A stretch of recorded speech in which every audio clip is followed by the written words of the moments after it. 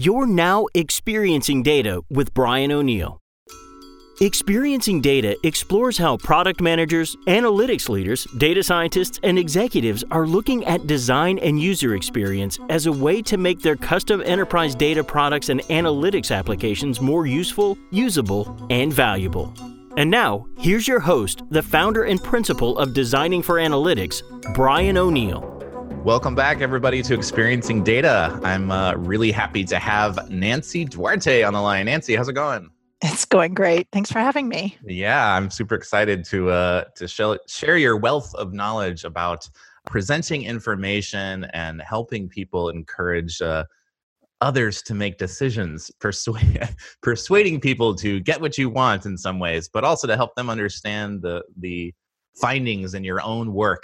When you find nuggets with data and you're excited about the potential for those, how do you get other people to buy into your vision? And so you are a communication expert. You've worked with Fortune, Time Magazine, Forbes, Fast Company, a whole bunch of great names that everyone here will know. And you've written a bunch of books, and your TEDx talk has over 1 million views. And so you clearly know a ton about this space. But for those that don't know Nancy's name, Nancy Duarte, she's also the CEO of Duarte Inc., which is the largest design firm in Silicon Valley. Is that correct? Yeah. Mm-hmm. Yeah. So you're running a large design communications company there, and you're really an expert in this space. So I'm really happy to have you on the show. But now that I've kind of said all your bio-like stuff for you, tell our listeners how you like to be thought of, and what's the kind of substance that you like to share with the world, your mission. Well, outside of being a grandma, which I love, you know what? Communication's a mess, really. I mean, if you think about it. And so what we're trying to do is help everyone communicate their best, whether that's through data, through technology, and a lot through the spoken word. So if you think about the spoken word and its power, and it's really hard to find even an impassioned plea to a movement that didn't start with somebody saying and sharing the spoken word. And so it's kind of an honor to be mostly spoken word experts. And we're getting more into the writing of the spoken word and the written word, and just how you communicate is just so important today, to be clear and be brief and help others understand what you're trying to say. So that's what we focus on. We'll do everything from the communication plan all the way through to, all the moments in time where you need to communicate to make sure that your initiative or your company or your project is going really, really well. Mm-hmm. So this word gets tossed around a lot. I mean, every freaking job application that when I was an employee, it's like good communication skills. It's like must breathe oxygen, like that's the only kind of thing you can breathe here. It's like it doesn't mean anything. So yeah. Tell me what are the identifiers? What would be the symptoms of perhaps someone working? And our audience here on this show is data scientists and analytics leaders, technical product managers. If you think everything is just fine about your own skill in this area to communicate, what might be some of the biases that you don't know that you have that may actually be problematic? I love that question. Yeah, there's statistics that state that the more technical and specifically the data analyst roles have a bigger gap in resumes that even say that they're strong at communication. So there's a higher demand for communication skills when you're in a particularly more analytical type of role. And the biggest thing that happens in communication across the board, regardless of the actual title or what kind of role they're in, is a lack of empathy. Especially technical people, analytical people, they become subject matter experts in their own field. They become deep thinkers in their own field. So when you need to communicate to someone else, whether it's your peer or above you or to a broader audience, like an all hands meeting, people forget to pause and say, I know what I know. I don't know what they don't know. And really take a walk in the shoes of your audience and really think about, well, how does this person communicate? Do I need to even present, or can it be in an email? Or if you get an audience with them in person, take a moment to think through how you need to modify what you're trying to communicate so they understand it. Because you can communicate all day long, but if you don't empathetically understand how they receive information, there's going to be a miss. It's just not they're not going to get what you're either asking them to do, or you're asking them to approve, what you're asking them to fund. None of that. It'll just blow past them and waste everyone's time. So empathy is the big missing ingredient in almost every role. Sure. And we tossed this word's probably, and if we had a word cloud for the show, this word would be one of the ones in large type. Oh, wow. Probably. That's incredible. So we talk about this a lot, but do you think on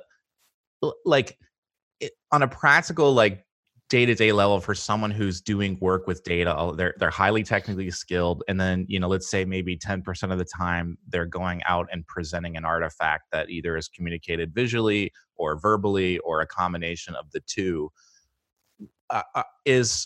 for example, what are some of those symptoms that it's not going well? Could it be like no one's asking any questions and you have blank stares from the audience, or B, like I'm trying to help someone understand, like, wow, maybe I'm not so good at this and there's actually something to this, but I'm trying to help our audience see, like, what would make me want to go work on this? Yeah. Like, or I had this great idea. I'm so sure we should do it this way. And they're like, no, we're going to go keep doing what we're doing. Yeah, I think the biggest struggle for analysts is they see a lot of data. They go through lots of data sets, and then they have to compile their findings from the data. And sometimes you find these clever little bits in different places, and then you have a hard time knowing what to cut. So sometimes I feel like they put in the whole kitchen sink and more. And part of the role of an analyst is when you hit a data set, really, really what happens is one of two things. You either find an opportunity, or you find a problem that needs to be solved, that the data is pointing to. So the minute you're done digging through the data and you found a problem or opportunity, now you have a communication problem, because now you got to get other people to see the same problem that you're seeing, that the data is pointing to. And then a lot of times you can stay the analyst, or you can form a point of view and say, if this is what I found that's a problem, therefore we need to what? And you move from being an analyst to becoming a trusted advisor, a strategic advisor, when you actually will form a point of view of what needs to happen because of the data. So I think you used off-the-cuff statistic saying 10% might present. And I would say that it's that was a guess, by the way. Yeah, right. No data it was back awesome. I love data like that. I form all kinds of data like that all the time. But it is interesting that even when someone requests data from you and all you're doing is sending it back, most data analysts have an opinion.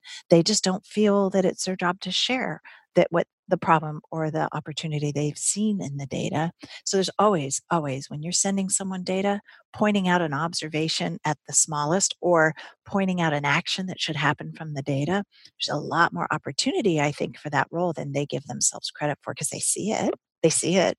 They just feel like it's not their job to communicate it. And would you say the majority of the time I see this manifestation in technical data products and analytics tools and decision support applications, where there's a tendency, when designers are not involved in this, the tendency is to err on the side of delivering tons of detail up front, thinking that, well, we can't be sure, we have some monitoring tool that like looks for something widget that breaks in the assembly line. And so we're going to give you all the telemetry because we're not actually sure, we have an estimate about why this thing broke and here's the proof. No, instead it's like, here's everything, because then that way we're clean. We have no responsibility if something's wrong. And I'm like, well, if no one actually will use this tool to do anything with it now because it's information overload, then what value did you really bring? You didn't, the quantity does not help you provide the value. So can you talk about that, like balancing of detail? And you went into this in your book, which I thought was really good. You talk about these slide handouts. And so you have your presentation to accompany your verbal delivery of the information, but you also have these things called slide docs, which are kind of in the PowerPoint format, but they're intended to be read. And I think this is a place where a lot of times I see presentations that are effectively slide docs that are being read. There's way too many words on the slides, and they need to be read. You can't read and listen at the same time. Yeah, it's You're only doing it's one. interesting. I asked, we did a survey. We work with really incredibly high performing brands, and I have 140 people. We just build presentations all day. And what was interesting is I surveyed our customers. About 85% of them actually circulated their decks as something to be read, which means the verbal dialogue you may use just they don't know what it is. It just travels around with the help of a presenter. And I found that those were critical in communicating within cultures, is how much information wound up being in these internal facing documents. We call them slide docs. What happens though is at the very beginning of your slide doc, you need to make sure you have a very clear narrative arc. It might be 3 slides, could be 20 slides, but you take a brief, you make it into a briefing. And these, we have at slidedocs.com, I put some really beautiful templates with beautiful typesetting. So you could use a really nice design base to start building slide docs from. And what you need to do is create a narrative arc with a structure, which Data Story gets into how to structure it. Have that be brief and tight and clear. And then you can put a freaking appendix in there. That appendix can be 200, 400 pages. Like, put everything you think in there, but call it an appendix. Like, don't stick it in the front. Like, don't commingle your backup data with the message you're trying to convey from the data. And that'll, right there, just calling an appendix and sticking only the most important things there, but things that don't clutter the actual message from the data, is a great place to start for clarity's sake.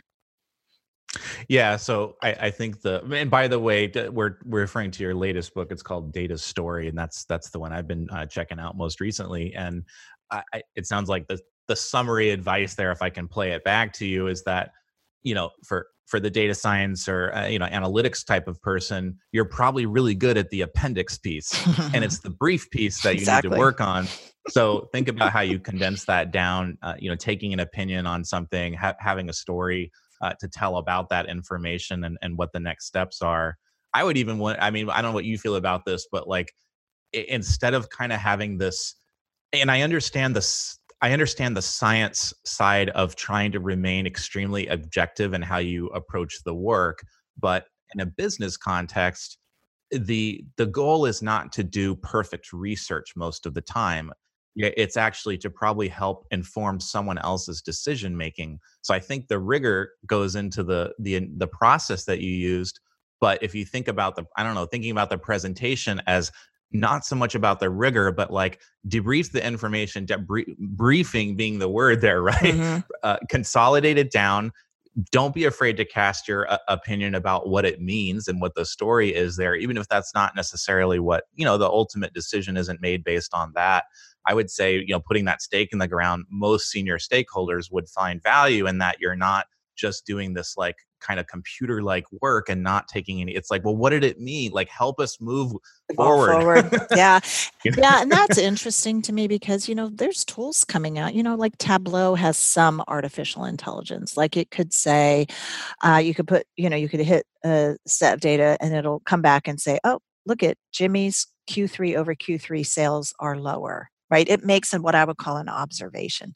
What it won't ever do is say, therefore, you need to tell Jimmy to do this. It'll never say what action. Prescriptive. Yeah. And it won't say, oh, therefore the data says this, so go do this action. So some say that AI will replace some of the analysis and some of the observations that you make in the data. So it is, I think, going to require more people in data to learn how to create a point of view of what needs to happen based on what they found and then articulate it really clearly. Mm-hmm.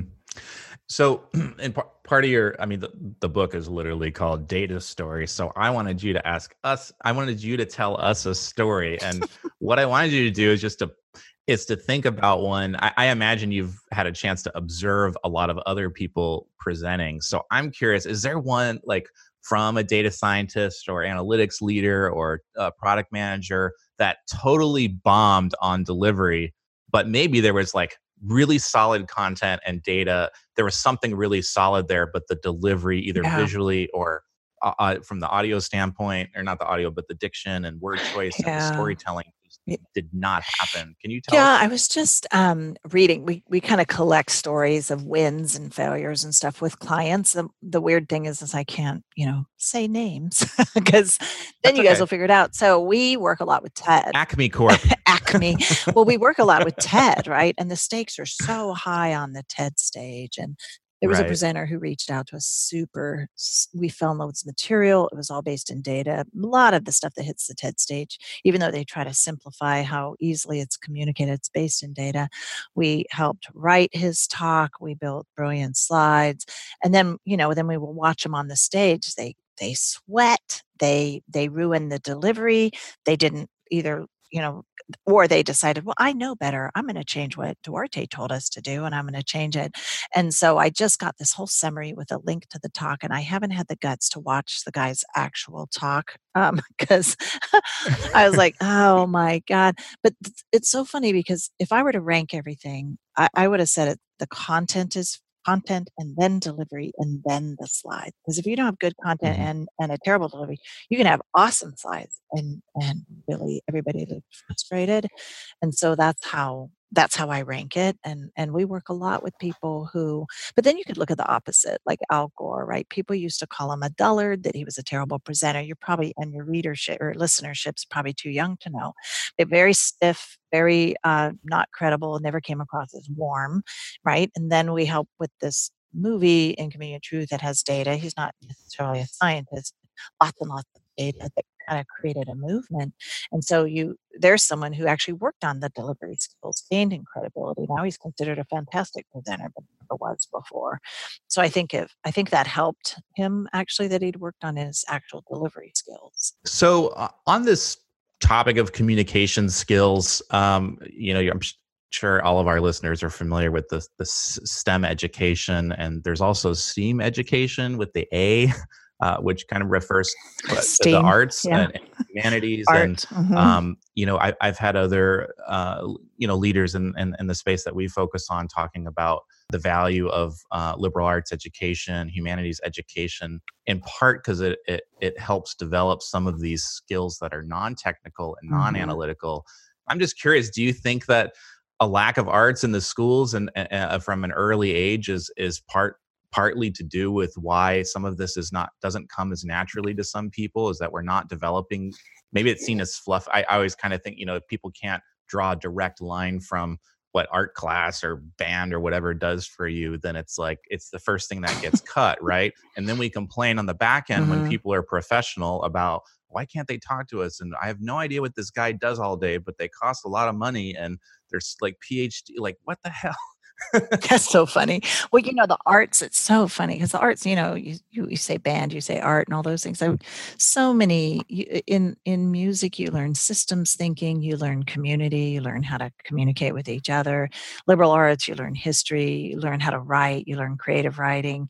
And it's so funny. I had a gal who I really admire who's a data science and does all day long programming charts in R and just super respected in the startup community. And so I asked her, I said, well, look at this program and tell me what you think. And she's just like, because she's from Europe, and there you almost kind of pick your major and you stay only in your lane. And she said, I never even knew the parts of speech.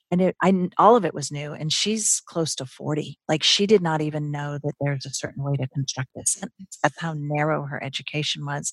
So she's like, you just don't learn how to communicate. And now that's going to be the number one demand for this role, is to be a communicator. So I agree with adding the A there. And some people think art means art class, like teaching to Right. draw. But it's all of the arts, obviously, right? It's the history, the writing, the creative thinking, all of that stuff. We've gone so heavily rewarded the analytical mindset that now we can't back out of that and be dual modal about being an analytical mindset and then also really having a discipline around a creative mindset. And to me, communicating and crafting and really shaping a piece of communication is actually a creative skill and not an analytical one. And what I've tried to do is make it as far analytical structurally as possible, where there's actual kind of almost like a formula you could use when you go to communicate data, just to remove some of the mystery around the process, but it's still creative in nature. Yeah. And one of the things that stood out to me when I was going through Data Story in this book is that for all our math nerds and in the audience, and I say that with love, is that there's science and analytics built into the proof that's in the pudding about the 3-act model that you talk about. And I think it was at Vonnegut that had asked for a study of the story structures. And so they went out and did a study of like the narrative structures to look for these patterns. And so if you want the data to prove that this isn't fluffy, it's actually in the book. So it's really cool that there's like, kind of analytics and data to back up what may seem like very qualitative, this is what Nancy thinks, Yeah, there's brain science. Yeah, lots of brain science. Talk about some of those findings. Yeah, I mean, now that we can hook up fMRI machines to the brain while a story is being told, there's incredible findings that the brain performs differently when a story is being told than almost any other communication medium. So what'll happen is if I'm the storyteller, you're the story listeners, our brains will sync up. They'll actually fire in the same order, which means there's something really powerful happening in the human brain. It also lights up all of the sensory brain. And the other thing that's interesting is your critical mind, like your judgmental nature, will suspend while a story is being told, and you're open to alternate ideas. So that applies like in business where like I'm so entrenched in the way I work and what I believe for my department, we're not as open sometimes to change. And this as a tool is used incredibly and enormously through change. And the study that you were talking about was done by the Computational Story Lab, and they fed in the entire library of the Gutenberg Project, which is every fiction book been written that's in the public domain practically. And they fed it in and looked at the arc, the emotional arc, the rise and fall of emotion during a story. And they did find that it's finite. There are 6 types of arcs. And so I took those 6 arc and applied it to data and its arc and how it kind of rolls. So you're right. I mean, in the 3-act structure is timeless all the way back to Aristotle. So nothing in here is really my opinion. I just applied it as a communication device. I applied story as a communication device over data so that you could shape it in a way that people will receive information and their brain will light up when you talk to them, which is cool. Well, it's pretty meta the way you did that, because you're in a way, maybe not even in a way, literally there's a bunch of analysis that was done. In this case, maybe you weren't doing the primary analysis, but you took quantitative data to back up a story about how to tell stories. And so you're kind of, as we call it, dog fooding on the show, you're dog fooding your own stuff. And I think that's really powerful. And I think, the more analytical people in the audience will recognize that's going on. And I think that's fantastic. It's like the movie Inception, but with data. It's like, what? I'm going to be selfish for a second and ask a question that I want to know about, that I care about for me. And most of the time I try to think about what my listeners care about. But so, and maybe they can relate to this too. So a lot of the speaking that happens can be in the context of things like conferences. And conferences have this weird chicken and egg problem, which is you propose a talk on some subject with a broad understanding of who's attending the conference, but they don't know who's attending the conference because no one's bought a ticket yet. They don't have the speakers picked. And so you end up coming into this room with no idea who your audience is. And for me, this is constantly a challenge. And I'm curious, do you have any strategies besides kind of trying to survey the audience with raise your hand if you're a product manager, raise your hand if you're this, and try to steer your thing in the last minute, right? You're like ready to give it. What are some strategies when you walk into not really knowing who that audience is at the level? And maybe I'm worried I'm slicing this too thin, but what do you think about that? Well, if I don't, so usually what I do is I speak probably at maybe more already established conferences, so maybe they know more. But usually I have a conversation as close, or an email exchange as close as I can to the date itself to find out what the profile wound up being of the attendees, if they can tell that. If they can't tell that, I'm always there a little bit early and will try to talk to the people in the audience. So what happens at a conference is if they have a choice between, say, your description of your session and they have a choice between yours and someone else, they clearly saw something in your overview of what you're going to talk about to choose you over someone else. So it's too late at that point to change any of your content. But what I can do is I could wrap it a little different. Like if I got there and realized, oh, these are more technologists than data people, or these are well more salespeople than marketing people, I can actually nuance the talk with my narrative and not have to necessarily do something with my slides, because you always want them to empathetically connect to why you're saying what you're saying. So the benefits, you could wrap the benefits verbally around what you're trying to share. But that's a tough one. I try to have a pre-consult or a call with whoever asks me to come in, because they collect a lot of attendee data. Mm-hmm. They collect a ton of it. But finding out why someone chose your course, that can be done with just quick conversations. I try to like sprinkle across the audience and figure that out. But you can also, obviously, like you're saying, a show of hands is sometimes faster than getting them to do a poll or anything like Sure. that. But I don't think it hurts to have a quick show of hands. I just don't know that there's any other way to solve that without having to open up a digital tool. Sure. And that's, I wasn't talking about making any type of slide change at that point, but just, and I actually do the same It's thing. too Is late, some of the right? best conversations you Yeah. have are just when people show up early and you're hanging out by the podium. Because they're enthused to be Yeah. there. And you go Yeah. figure out what someone's headspace is at and where you can meet them and hopefully, push them in the right direction with something you have to share. Yeah. So there's this topic, a thing you guys have created, a model called the data POV, point of view. So what is that in Data Story?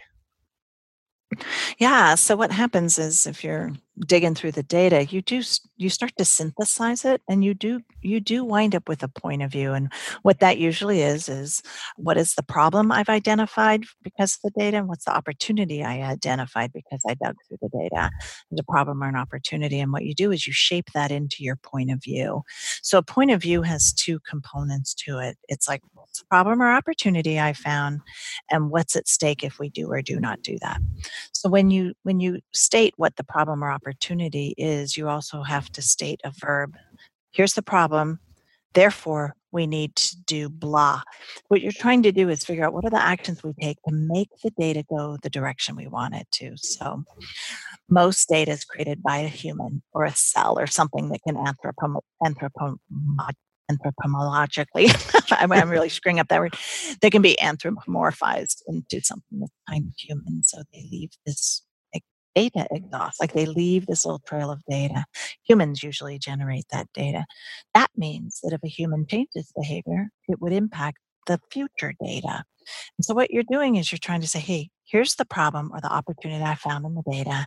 Therefore, we need the humans to start to do this other action so that we can transform the data. If they do it, this is great. If they don't do it, it's terrible. Right? So it's this lockup of your point of view plus what's at stake. That was a long definition, but it literally is easy as that. Here's my point of view about the data is, and then you state your point of view, and then you say what's at stake if you do or do not do that action you're asking them to do.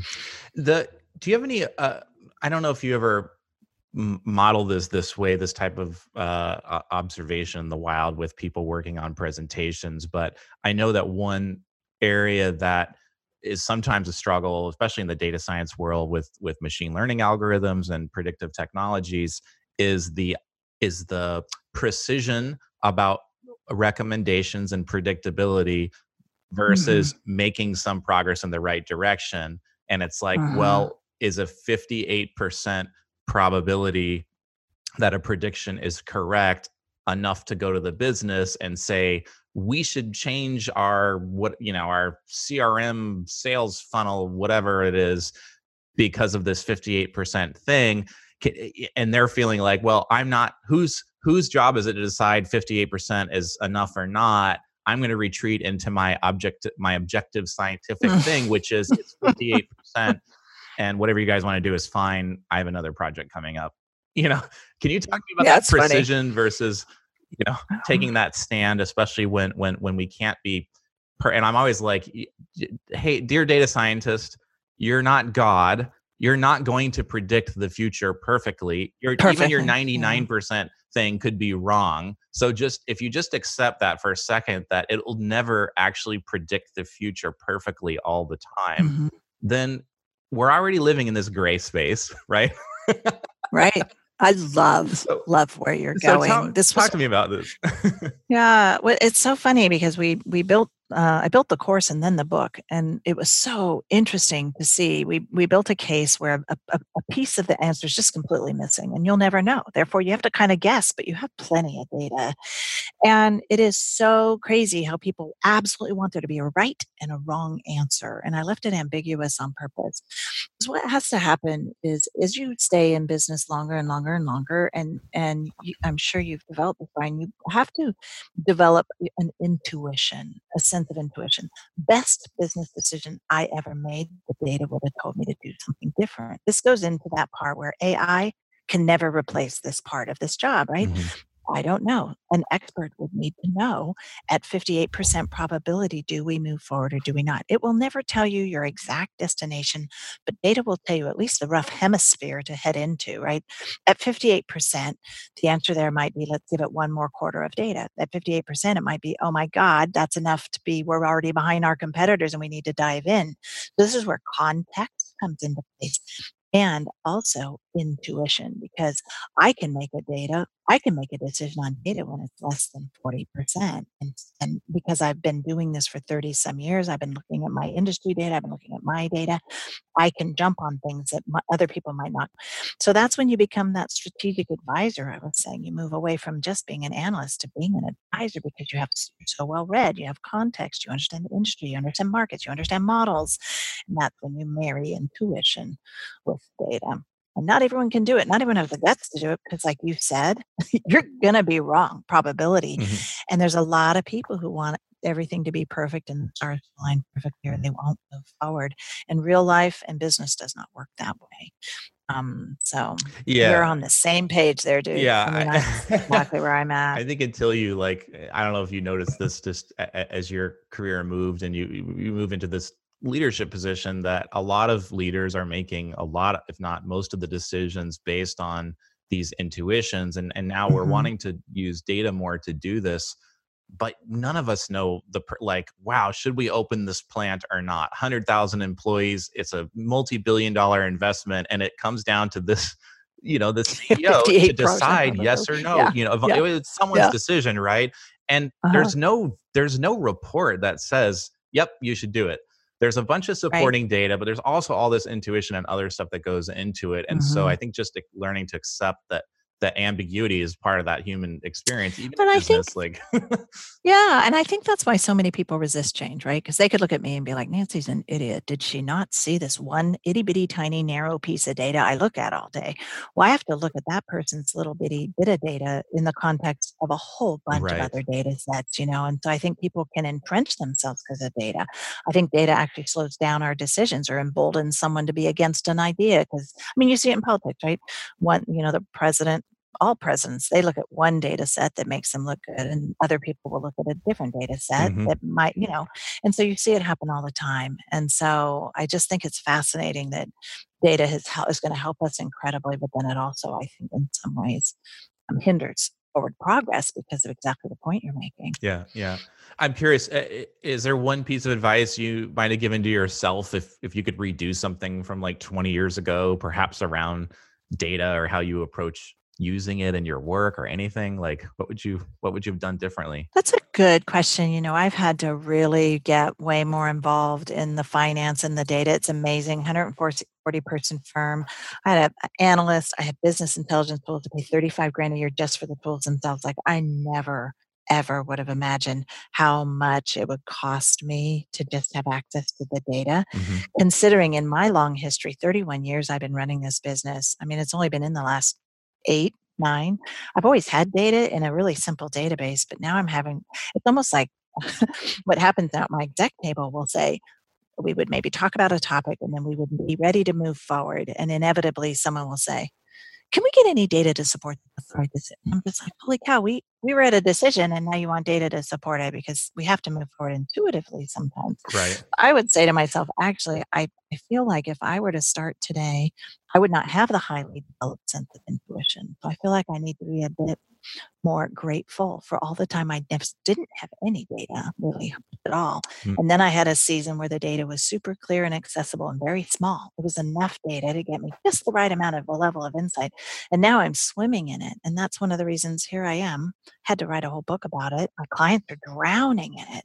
We work with like, I think 35 of the top 50 brands in the Fortune 500. And so it's like they're dying.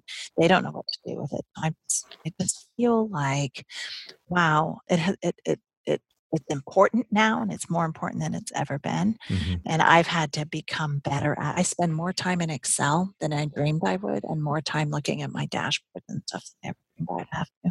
So it's becoming a competitive differentiator, and you need data now to turn instantly on a dime. Just instantly, I need to change my decision based on data outcomes, and it never used to be that way. So I think I'm having to swing from mostly an intuitive leader to a completely data-driven one. Yeah, no, I can understand that. It's the theory that all this data is going to help us make all these better decisions, but there's this like giant tax that also comes with it. And and this is where, again, the storytelling and design can help us actually, put these raw ingredients to better use and help us make those decisions. Because ultimately, as we talk about in the context of building data products and applications, things like this, it's really about decision support. That's the outcome that you're going for, and the output is your code and your model, your software application.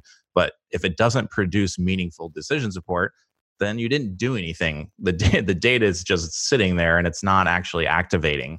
Exactly. And we want to activate for outcomes as much as possible, but harder said than done. So yeah, I like how you said that. It's just sitting there and not activating. Yeah. I love that line. Yeah. So, hey, we've been talking to Nancy Duarte here about her latest book called Data Story and your experiences helping people learn how to be better communicators. So just as we kind of wrap this up, I'm curious. It's hard to distill an entire book or 31 years of experience down into a couple sentences. But for our audience, are there any like kind of parting words you would use in terms of advice, or if they were to move from inaction to just taking a first step towards like getting better at this, what would that be? I think obviously lead with empathy. And to me, story is the gateway drug to empathy. So I do think becoming a student of story, it is a structure. It's almost mathematical in nature. And it's proven. So I would say, really understand empathy, become a bit of a student of story. And when you start to apply these, you'll see a lot of traction around your ideas. Cool. Well, thank you and for sharing that. Oh, and by the way, I wanted to ask you a question. I was watching your TED Talk. Do you know what a square wave is in music? A square wave? There are different audio profiles of waves. There's like a sine wave, and they translate to a certain kind of sound. But anyhow, the story arc in your TED Talk that you draw, which is like, a flat line and then vertically goes up, and then flat line vertically down. That's called square waves. And I was just curious if you'd heard about that. So now you know what I did? My son in the last section of the actual book, I called it a coda, which is a musical term. And in there, online, you can find, I had my son analyze classical music. He's a classical composer. So he analyzed it and actually took the sonata form from Mozart and Beethoven and analyzed it to the shape of that form. It's really beautiful. A lot of people see a musical music in it. So that's cool. I love that. Yeah. No, it's a lot of the sonata form would definitely translate well. So that's great. That's very cool. Cool. Well, how can people find out about your work, and where should they find you? Are you on LinkedIn or Twitter? Where do you hang out? Our company website's duarte.com. I'm up on Twitter, Facebook, pretty active on LinkedIn. I connect to anyone who connects me up there. And then I think you can find me on almost all the social channels, except I'm way behind on Instagram, but I'll come out on that soon. Cool. All right. Well, I'll definitely put a link to those things and to your new book, Data Story. I definitely recommend people check that out if you're doing anything to do with presentations, either visually producing handwritten assets to give out debriefs, things like this. Definitely a good read. So thanks for coming on Experiencing Data and sharing with us. Awesome. Thanks for having me. All right. Cheers. We hope you enjoyed this episode of Experiencing Data with Brian O'Neill. If you did enjoy it, please consider sharing it with the hashtag ExperiencingData. To get future podcast updates or to subscribe to Brian's mailing list, where he shares his insights on designing valuable enterprise data products and applications, visit designingforanalytics.com/podcast.